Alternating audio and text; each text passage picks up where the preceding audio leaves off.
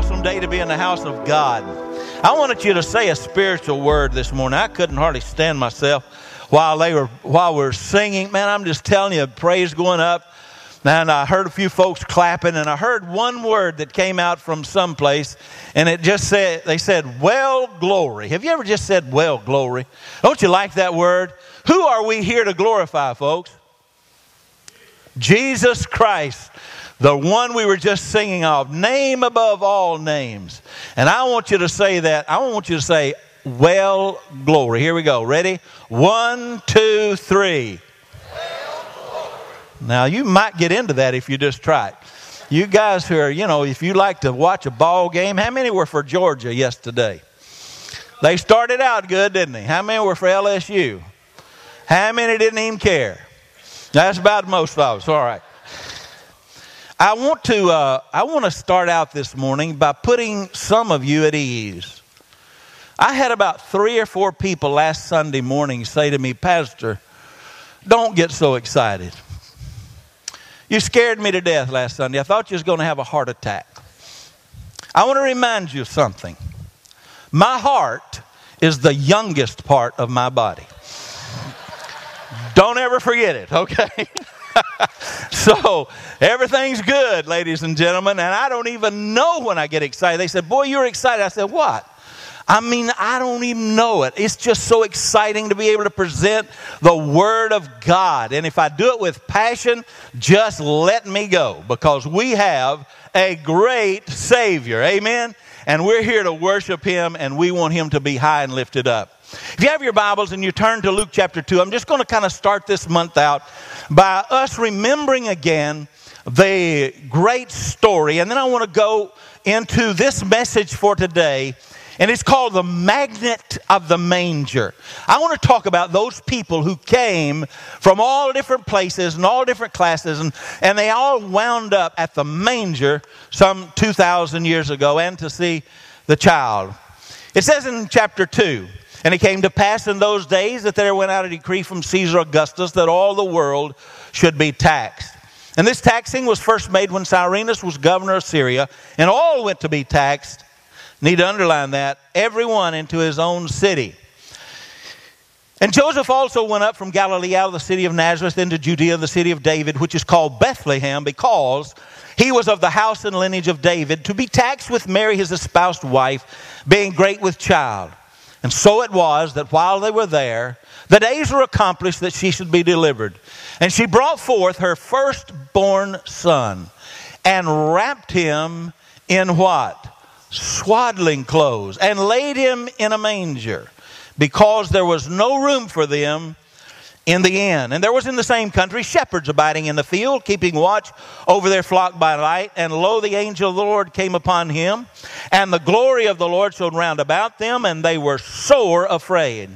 And the angel said unto them, fear not, for behold, I have good tidings of great joy, which shall be to all people. For unto you is born this day in the city of David a Savior, which is Christ the Lord.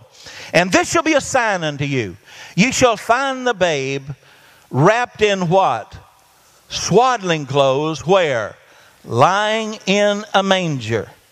And suddenly there was with the angel a multitude of the heavenly host, praising God and saying, glory to God in the highest, and on earth peace, goodwill toward men. And it came to pass, the angels were gone away from then into heaven. The shepherds said one to another, let us now go even unto Bethlehem, and see this thing which is come to pass, which the Lord hath made known unto us. And they came with haste, and found Mary and Joseph and the babe lying in a manger. And when they had seen it, they made known abroad the saying which was told them concerning this child. And all they that heard it wondered at those things which were told them by the shepherds. But Mary kept all these things and pondered them in her heart. And the shepherds returned, glorifying and praising God for all the things which they had heard and seen, as it was told them. What a great story. A life-changing story. A historical story. This Christmas, I want us to kind of gather around the manger of Bethlehem. I asked one of our guys to bring something that we use today as a symbol of the manger. This manger you'll see is wrapped, and so it's very nice. I will describe in a little while what the manger of the day of Jesus was actually like, and what was significant about it, not only at that moment, but in years to come. The angel had announced to the shepherds that a Savior had been born in Bethlehem, and that they would find him lying in a manger. Who is this one? Born in a stable, wrapped in swaddling clothes, laid in a lowly manger. What does his birth mean to the earth? What does it mean to heaven? What does it mean to you? The baby lying in the manger represents the greatest story ever told, the greatest love ever expressed, and the latest gift and greatest gift ever given. I want to talk to you today about this subject. You may want to make some notes if you find anything worthwhile, and take it home and think about it, because I'm going to move a little bit rapidly today. Not because I want to, but because I'm hungry. And I'm going to be, no, I'm serious. But the magnet of the manger says that so they came to Bethlehem and to the manger. I sat down the other night and wrote this introduction to the message today. Was their coming to Bethlehem just a twist of fate, or was it God's plan? To the eyes of man, there was no mystery here. Caesar Augustus had made a decree. Go to the city of your lineage and pay your taxes. So they naturally came to Bethlehem because they were of the tribe of Judah and of the lineage of David. Everyone was there, no exceptions. What a crowd. Even if it was just family, there was no room left in the inn, or maybe inns. Why were so many there? Well, do you remember King David, for whom the city is named? And do you remember Solomon, his son? Solomon alone had 700 wives and 300 concubines. Talk about a family reunion. But more was happening than just the collection of taxes. This event had been planned before Adam and Eve were created, before Abraham was called, before Moses was commissioned, before David was conceived. The Bible says before the foundation of the world, God had made a plan to bring a Savior to this world. And here he was, lying in a manger at the right place and at the right time. It is noteworthy that no one came to the manger of Jesus by accident. Everyone who came did so because of a great inner magnet that drew them to leave where they were and to come to the manger. Each one who came had to make a sacrificial journey to get there. The contrast of this crowd is unmatched. The most educated and the least educated gaze on the same child. The most powerful and the least powerful are shaken by his coming. The scene is being watched not only in earthly wonder, but heaven and hell are completely focused on this visitor. The star, the straw, the swaddling clothes, the sheep, the stable, all symbolize the gathering of both the natural world and the supernatural world. Because in all the universe, there is not one exempt from the impact of this magnet of destiny. He created the universe with nothing but a word and controls this universe by his own power, now lays totally dependent on his virgin mother and his earthly stepfather. He is now subject to all the laws of nature which he himself created, and the evil powers which he himself had enthroned. The same powers that will soon bring the evil accusations, dig the hole and set his undeserved cross, place a plaited crown of thorns on his innocent head, and hammer the spikes into his gentle healing hands. They will thrust the spear into his tender side and watch with mocking disdain as he pays the price for the sins of the very ones who pound the nails. Each one was drawn by a different inner magnet, motivated by different inner purpose. Who were these who came? What led them coming to such an important and eternal event? I want us to look at the crowd. First of all, I'd like to declare to you that God was there. God the Father, God the Son, God the Holy Spirit was all over that place. Because this was a God thing that was happening. Could not have been engineered or made by man. It was a God thing. It was a heavenly journey. Everyone in heaven was represented. Think about it. The Father was represented as the giver.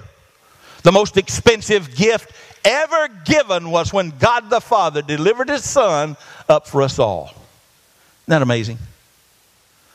Christ was there. He was the gift. The perfect gift for all who will receive it.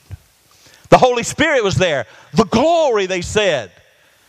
They said, and the glory of God was upon the angels as they spoke and sang and told the good news. His glory never grows old or never fades.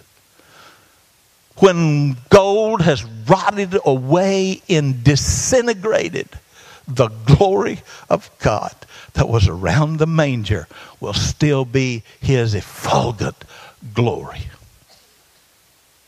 The Holy Spirit was there. The angels were there. Representative of all the heavenly beings who had followed God. The governing host of heaven. I want to give you a word of encouragement. Y'all remember that God had created angels, right? Heaven was filled with angels. They all had assignments. Every angel had an assignment. Lucifer was the son of the morning. Lucifer sat over the throne of God and led the worship of all those, but jealousy got into his heart. He began to sow discord among those heavenly beings called angels. And he went among them and tried to get them to rebel against the very God who created them.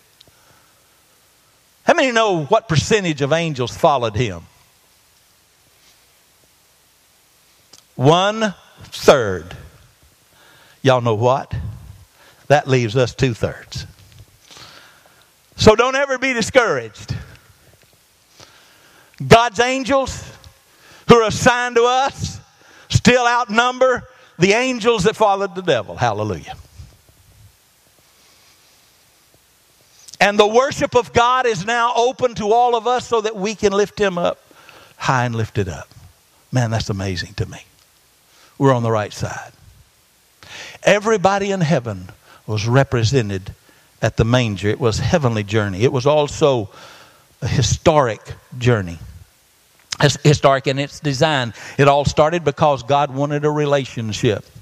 The Bible says before there was anything except God, God sat down and laid a plan for Him to have. This is almost too deep for me to understand. God laid a plan so He could have a relationship with you.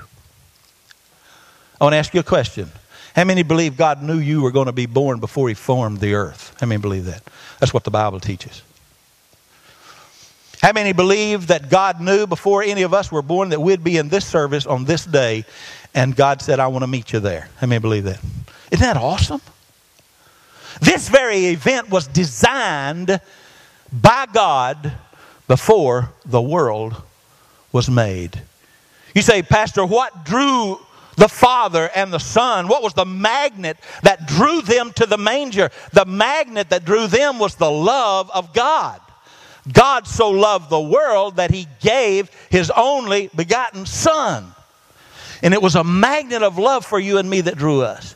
Not only was it historic in its design, it was historic in its deployment. From the moment the stars were created, it began. God was deploying a plan to bring His Son to redeem the earth. It was historic in its destiny. How many believe that God knew what the outcome was going to be from the beginning? Believe that? God says, I know the end from the beginning. Have you anybody here ever gone through a tough time in your life? Anybody ever gone through a tough time? I ought to ask this. Anybody here never gone through a tough time? Please stand up. I'd like to see you. I'd like to shake your hand. I'd like to meet you and find out what you're eating. But anyway, is it encouraging to us to know God said Himself, look, I know how this is going to end up before it ever starts. Isn't that amazing? In its deployment, in its destiny. And God looked upon man, He looked upon the earth, He looked upon the stars, He looked upon all creation, He looked upon everything. And before anything was ever started, He saw the end before He ever spoke it into existence. This was a time where God and man met together around a little manger. And God was speaking of this moment when He said in Isaiah chapter 40, encouraging them. You know that Isaiah is the mirror book of the Bible. 66 chapters, Old Testament 39, New Testament 27, and on the 40th book, he starts it out by saying, comfort ye my people, thus saith the Lord, for your warfare is accomplished hundreds of years before Christ was born. Do you know what he was looking at, folks?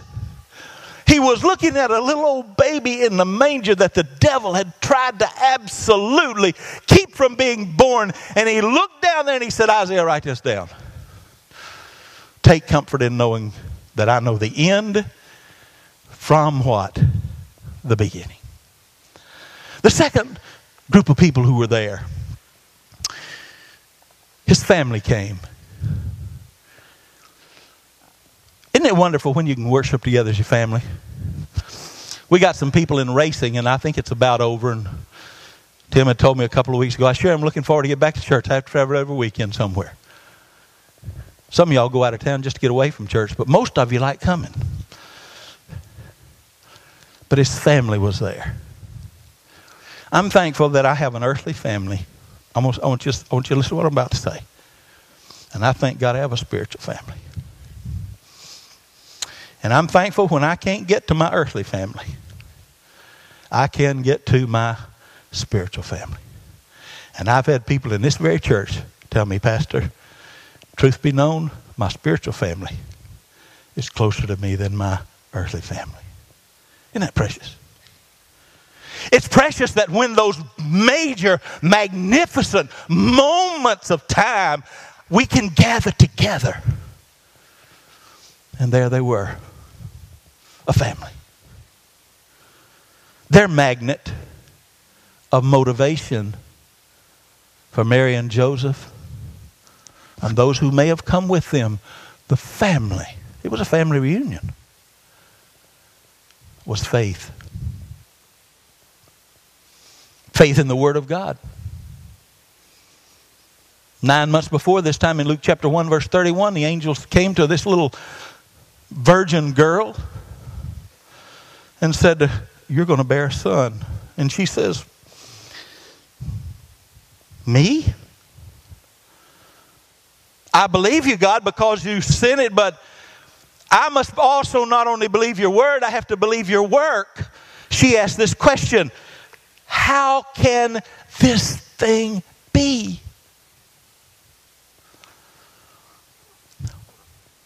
Luke chapter 1 verse 34 says, how can this thing be, seeing I know not a man? Isaiah chapter 7 verse 14, therefore the Lord himself shall show you a sign. Behold, a virgin shall conceive and bear a son and shall call his name Emmanuel. Ladies and gentlemen, we not only need to trust the word of God, we need to trust the work of God. If God tells us something, I don't have to know how he's going to work it out. I just have to know he said it. And I have to believe that if he said it, he knows how to work it out. We have to believe in the word. We have to believe in the work of God. And that's what she did. And they did. Faith in the ways of God. Luke chapter 1 verse 35 says, and the angel answered and said unto her, the Holy Ghost shall come upon thee, the power of the high shall overshadow thee. Therefore also that holy thing which shall be born of thee shall be called the Son of God. Whew. And they believed and had faith in the wisdom of God. This blows my mind. Luke chapter 1 verse 38 says, her response, and Mary said, behold the handmaid of the Lord. Be it unto me according to what thou hast said. Translate that into today. Do you think in that day that she was subject to great harassment because she became pregnant before she was married? What do you think? You think she was the scandal of the town? What did they do to someone in those days before the city when they were found to be adulterous? They stoned them. For some reason, God protected this girl. And she, like Jesus, watch it. She, like Jesus, said, God, is this what you've called me to do? Yes, it is. Then, Lord, I'm going to paraphrase. Then, God, take me on this journey. If you'll go with me, I'll go all the way with you.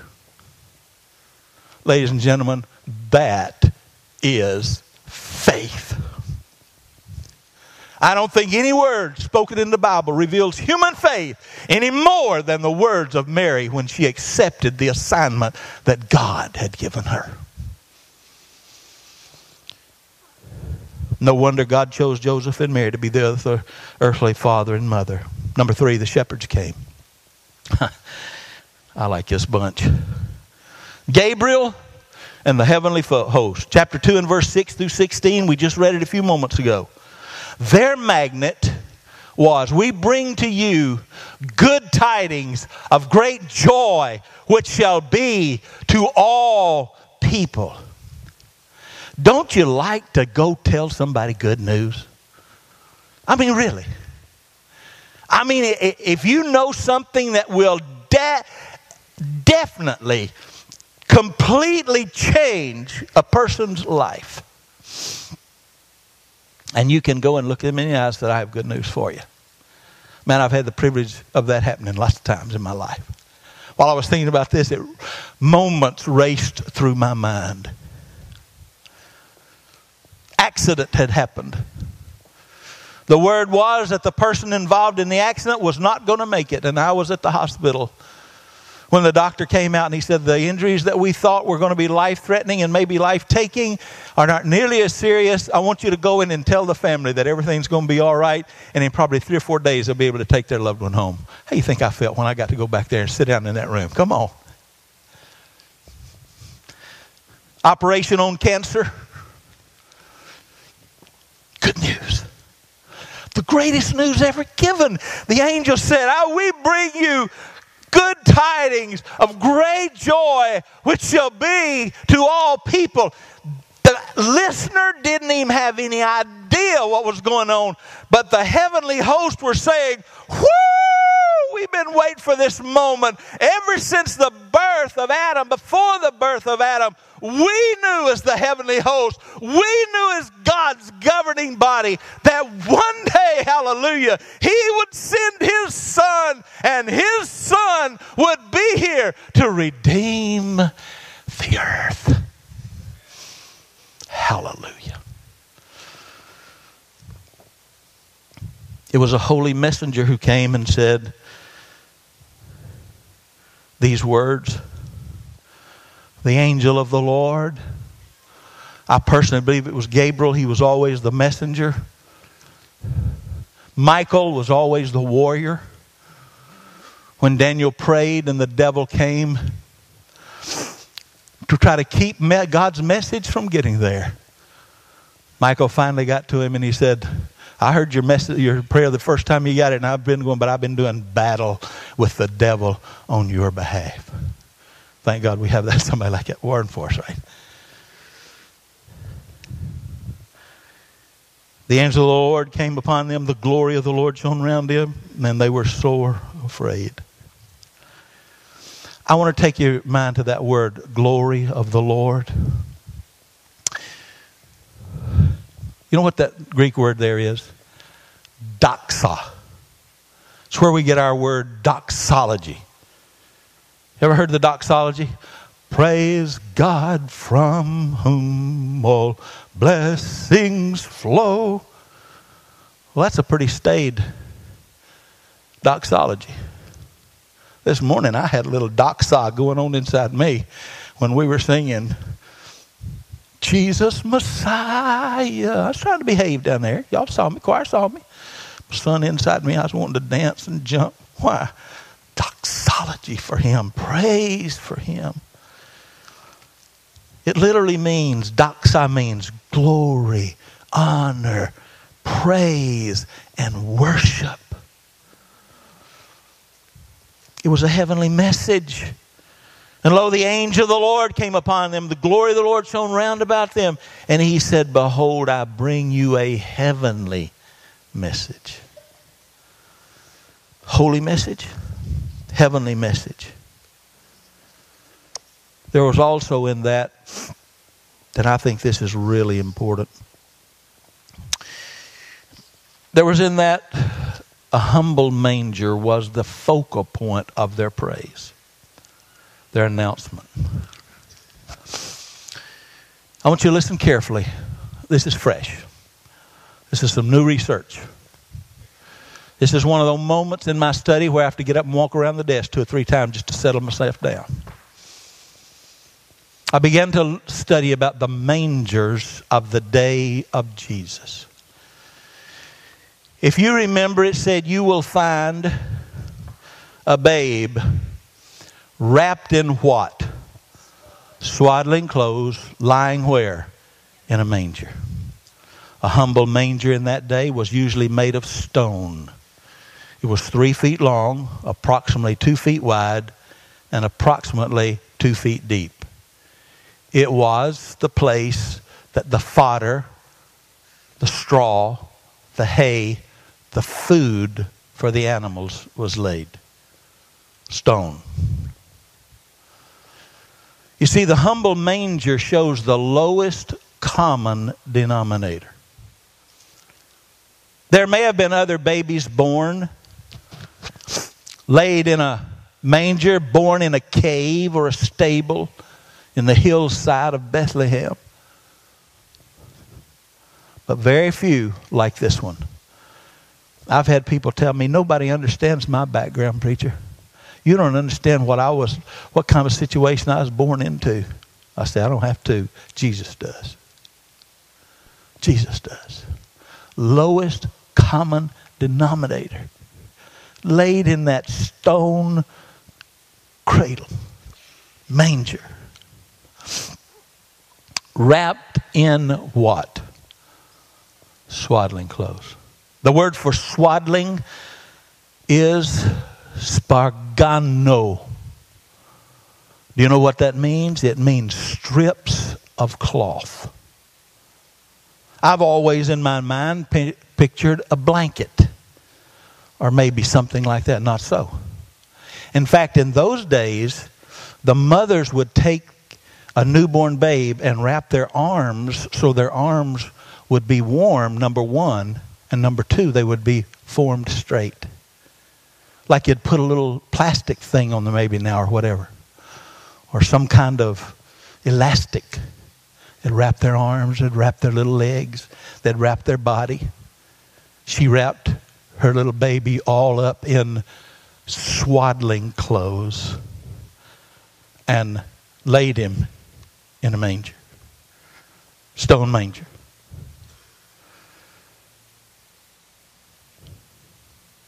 They must have looked like a mummy. That's what I had in my mind. Have you ever seen in Egypt or whatever, when they dig them out, they have that? Looks like a mummy. My mind raced about 33 years down the road.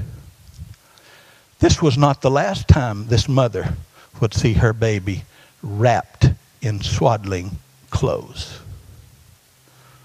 and lying in a stone grave.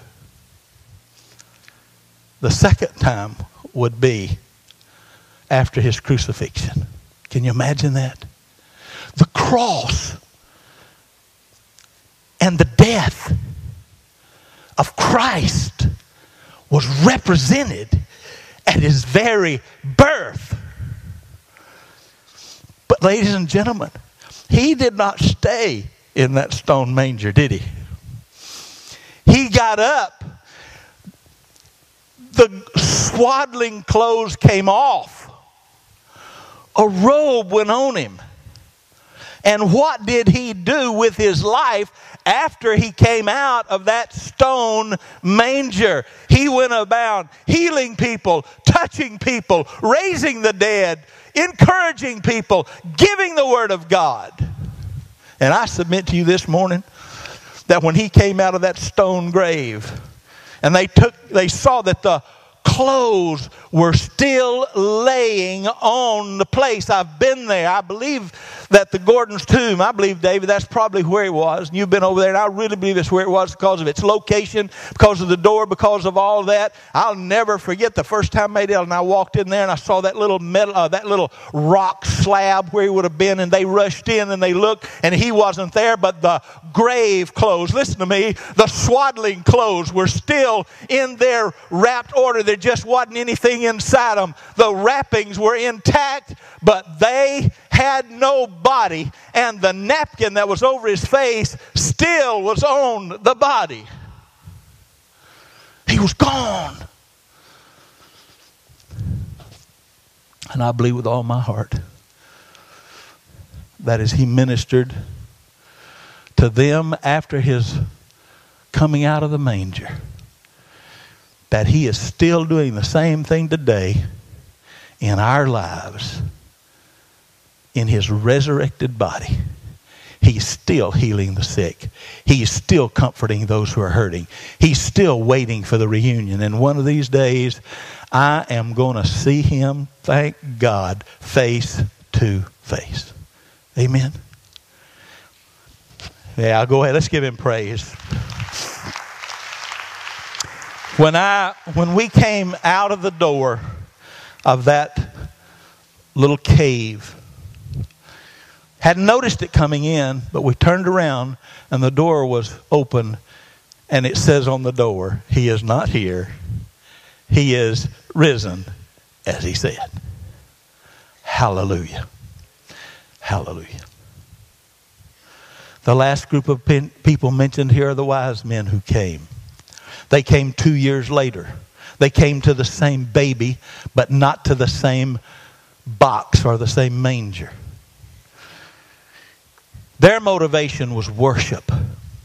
Matthew chapter 2, verses 5 through 11. This is what 10 and 11 says. And when they saw the star, they rejoiced with exceeding great joy. And they were come into the house. They saw the young child with Mary, his mother, and they fell down and they worshiped him. And when they had opened their treasures, they presented them to gifts, gold, frankincense, and myrrh. Hallelujah. Expensive gifts. Elaborate gifts. This kind of worship takes 4 steps to attain it, I believe. Number 1, they searched the scriptures. When they were confronted by the king and they said, tell us why you've come here and why did you come to Bethlehem? This is their reply. And they said unto him, in Bethlehem of Judea, for thus it is written by the prophets, that thou, Bethlehem, Judah, out of thee shall come a governor that shall rule over Israel. They found that by studying the Word of God. Secondly, you have to recognize the signs of God in your life. You know what I think is a good thing for us to do? Look for signs of God's being with us. Look for the hand of God that works with us. Look for His presence. This sign, they said when they saw the star, they rejoiced in the newborn babe. The angel said, this will be a sign unto you. You shall find a babe. Their sign was the babe in a manger. The wise men's sign was the star in the sky. But I believe with all my heart, God's got a sign for every one of us to draw us to Him if we'll follow that star in our life. Recognize the sign. Make the sacrifice. 2 years and 3 elaborate gifts. Wow. They brought what? What were the, let's say them again. Everybody needs to know this and remember it. They brought what? Gold and frankincense and myrrh. I said again. They brought gold, they brought frankincense, and they brought myrrh. You may ask the question, why gold? Gold was the gift for royalty. Gold was the gift for kings. When the Queen of Sheba came to see Solomon, she brought him trailer loads of gold. If you'd like to see how gold was accumulated in the old days, go read in the book of Chronicles where David is preparing for the temple, and he gave about $93 billion worth of gold out of his own treasure that had been given to him. Gold is for the king. They brought gold.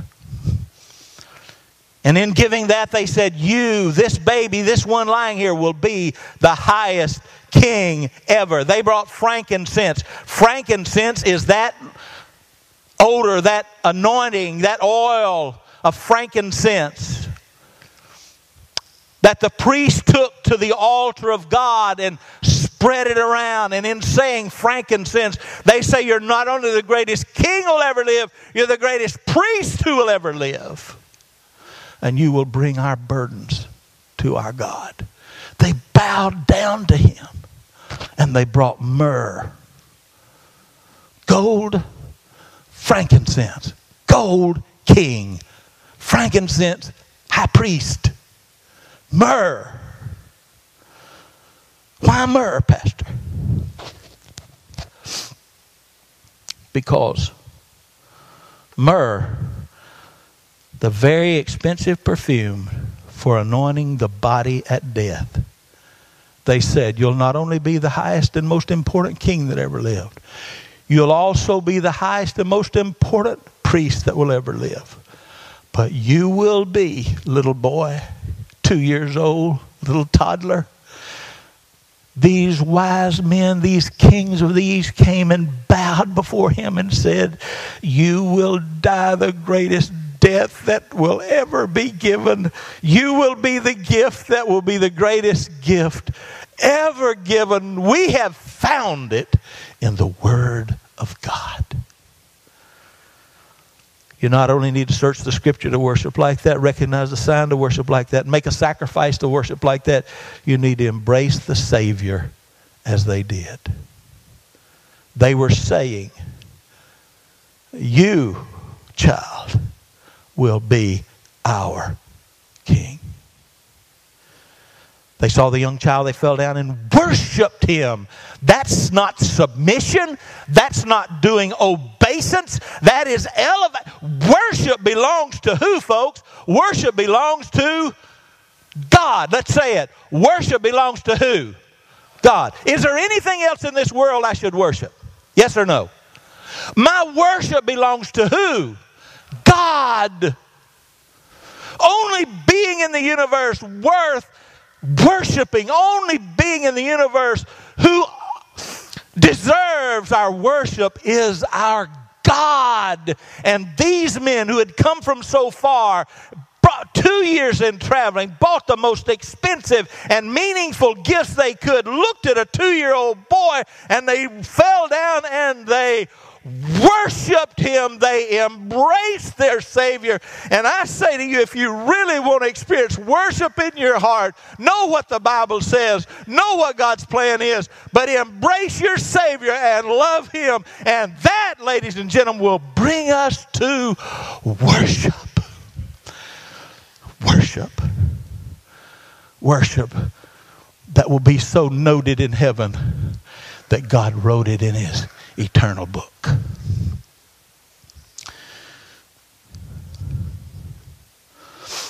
They saw him face to face.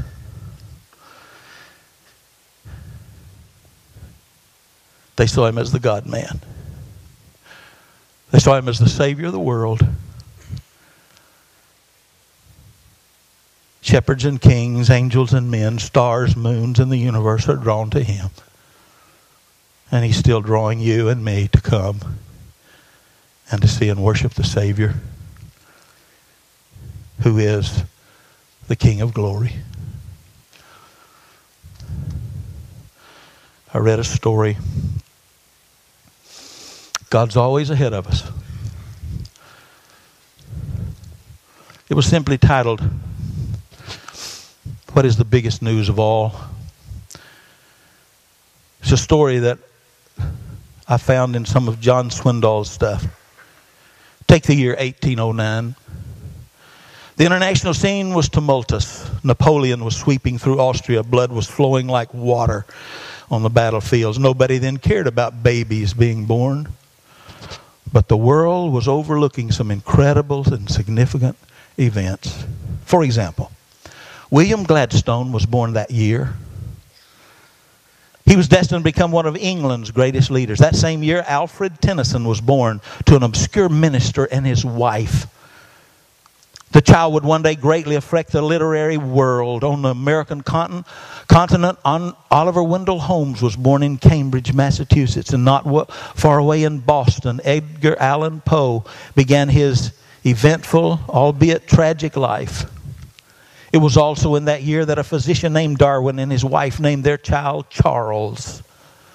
That same year also produced the cries of a newborn infant in a rugged log cabin in Hardin County, Kentucky, and that baby's name was Abraham Lincoln.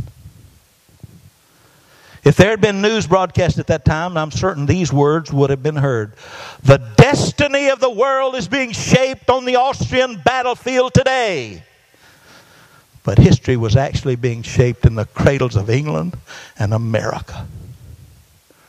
Similarly, everyone thought taxation was the big news when Jesus was born, but a young Jewish woman cradled the biggest news of all, the birth of the Savior of the world, wrapped in swaddling clothes, lying in a stone manger, God's gift to you.